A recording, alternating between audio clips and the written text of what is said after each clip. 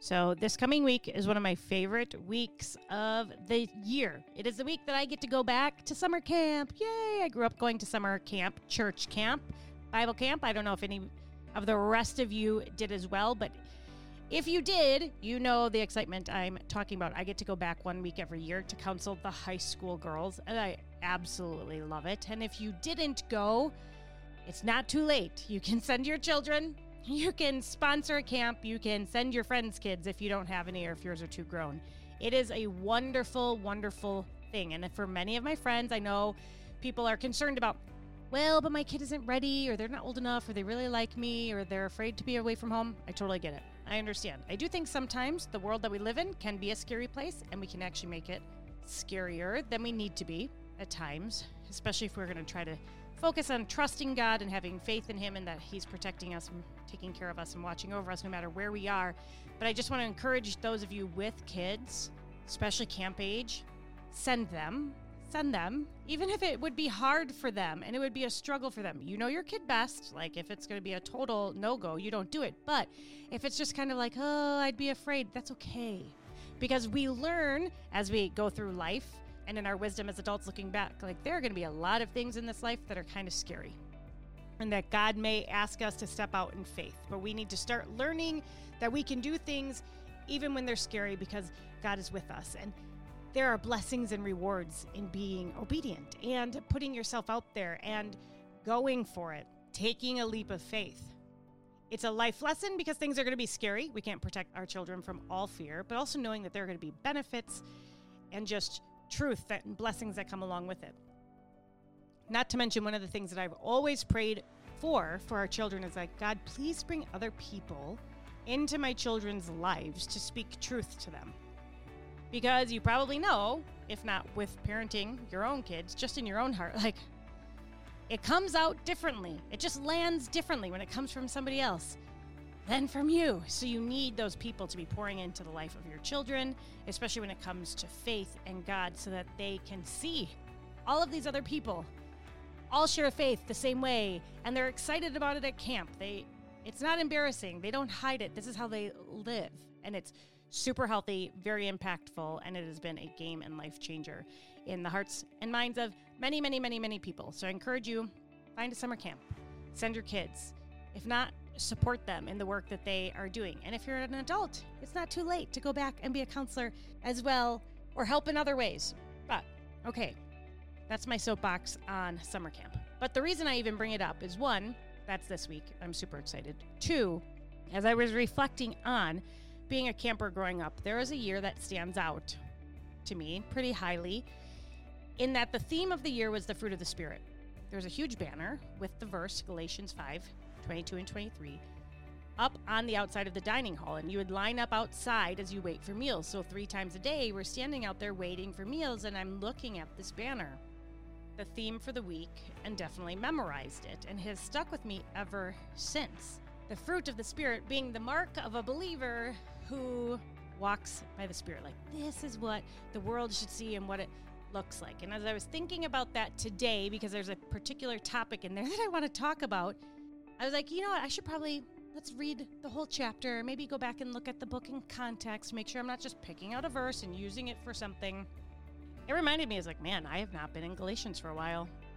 This is good stuff. Paul is writing to the church of Galatians and saying, hey, somebody, whoever it is that has come into your body, into your community or into your church, is pulling you away from the gospel by teaching you another gospel. Remember when I came, me, Paul, I told you about the freedom that you have in Christ, and the gospel I shared to you came directly from God in revelation to me. Like, he spends time defending himself, saying, I didn't even go for years to talk to the other disciples to hear what they had to say, because God gave me this revelation directly.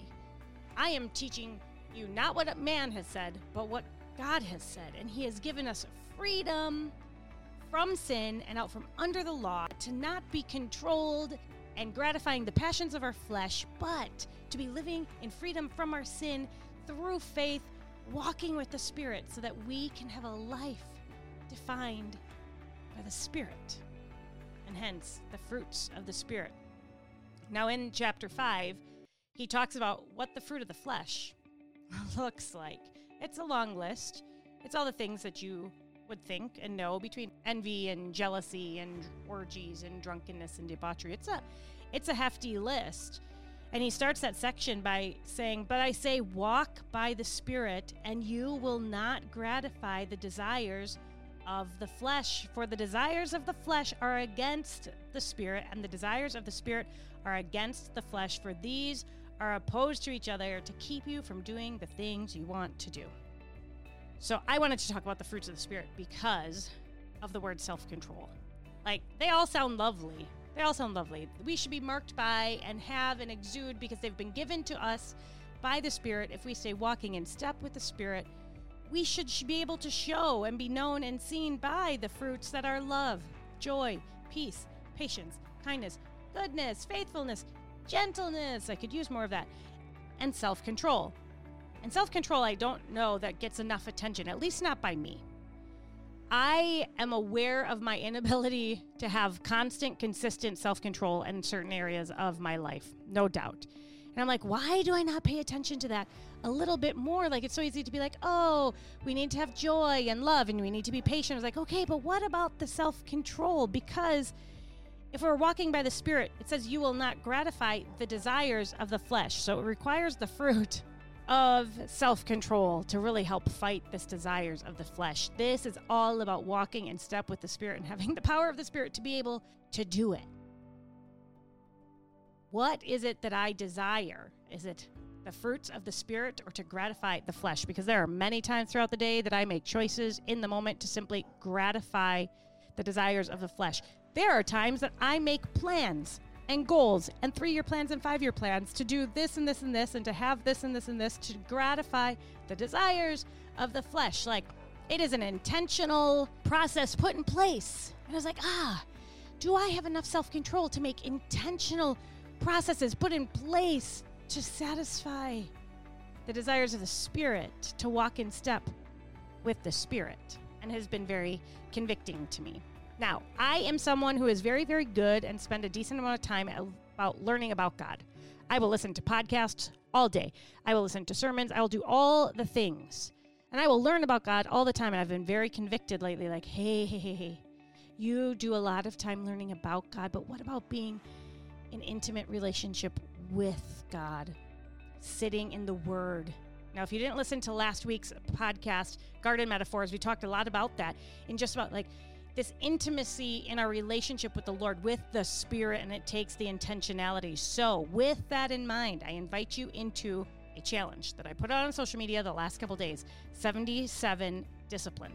Total my own knockoff of the 75 Hard workout thing, which I will not do because, nope, too hard.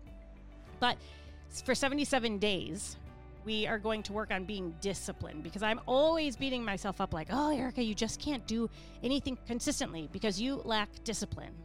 And I will tell you that my quote, my word, my focus for the year is the word focus, because I beat myself so much up on this area of discipline. I saw this quote that said, it's not that you're not disciplined, it's that you've lost focus. So my word has been focus. Like, okay, focus. What's the goal here? What's the end game? What's the desire? What do we satisfy? How do we walk? Focus. It's not that you're not disciplined. It's that you keep losing focus. I was like, I think that's true, because I can go through seasons of life very disciplined. And then you're like, you get cocky. It's like, yeah, I got this down. And then it falls away because now your focus has shifted to something else. So I need to refocus. I need to work on that discipline and get back into this place of being disciplined. So I invite you to join me, 77 Discipline. The basis of this is for 77 days, we are committing to being in Scripture for at least 15 minutes a day.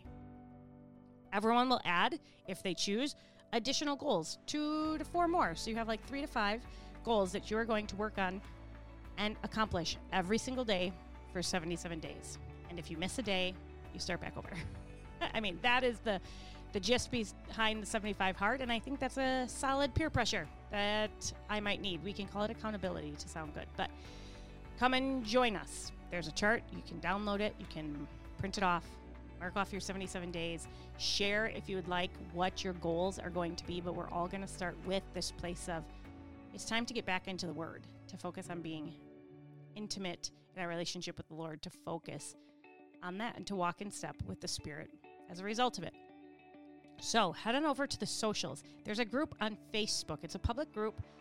Come on over, join us, invite all of your peoples, your friends, anybody that you might think would be interested, share it on your social media page, because the more the merrier, the more the pressure, the more the, I don't want you to see me fail. So it should help in our accountability walk. But I want to draw attention to on the bottom of the 77 discipline chart. Now you have a spot to write your 5 goals. The first one up on top needs to be scripture, and the rest, do what you will.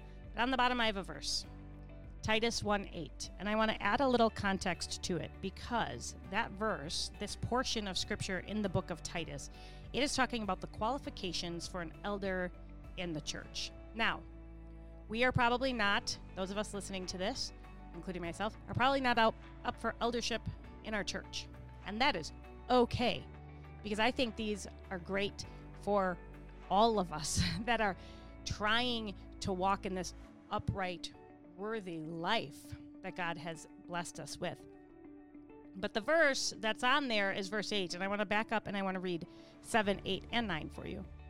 Titus 1:7 says, "For an overseer, as God's steward, must be above reproach. He must not be arrogant or quick-tempered or a drunkard or violent or greedy for gain, but," verse 8, "hospitable, a lover of good, self-controlled, upright, holy, and disciplined."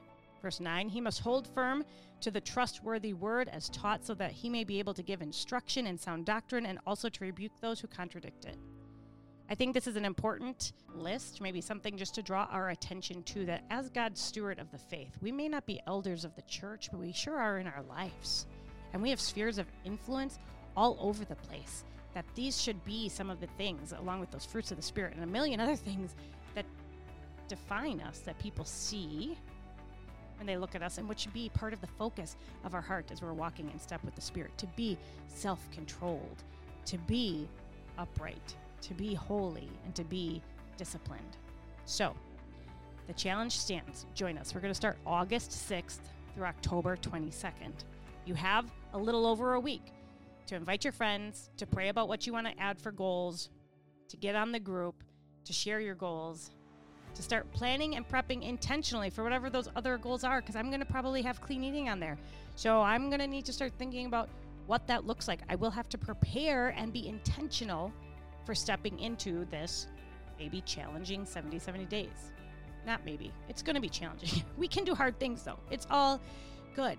So think about it. Pray about it. Join us, start preparing, and we will get started in just over a week. 77 Discipline. Go find it. Join us. Let's do it.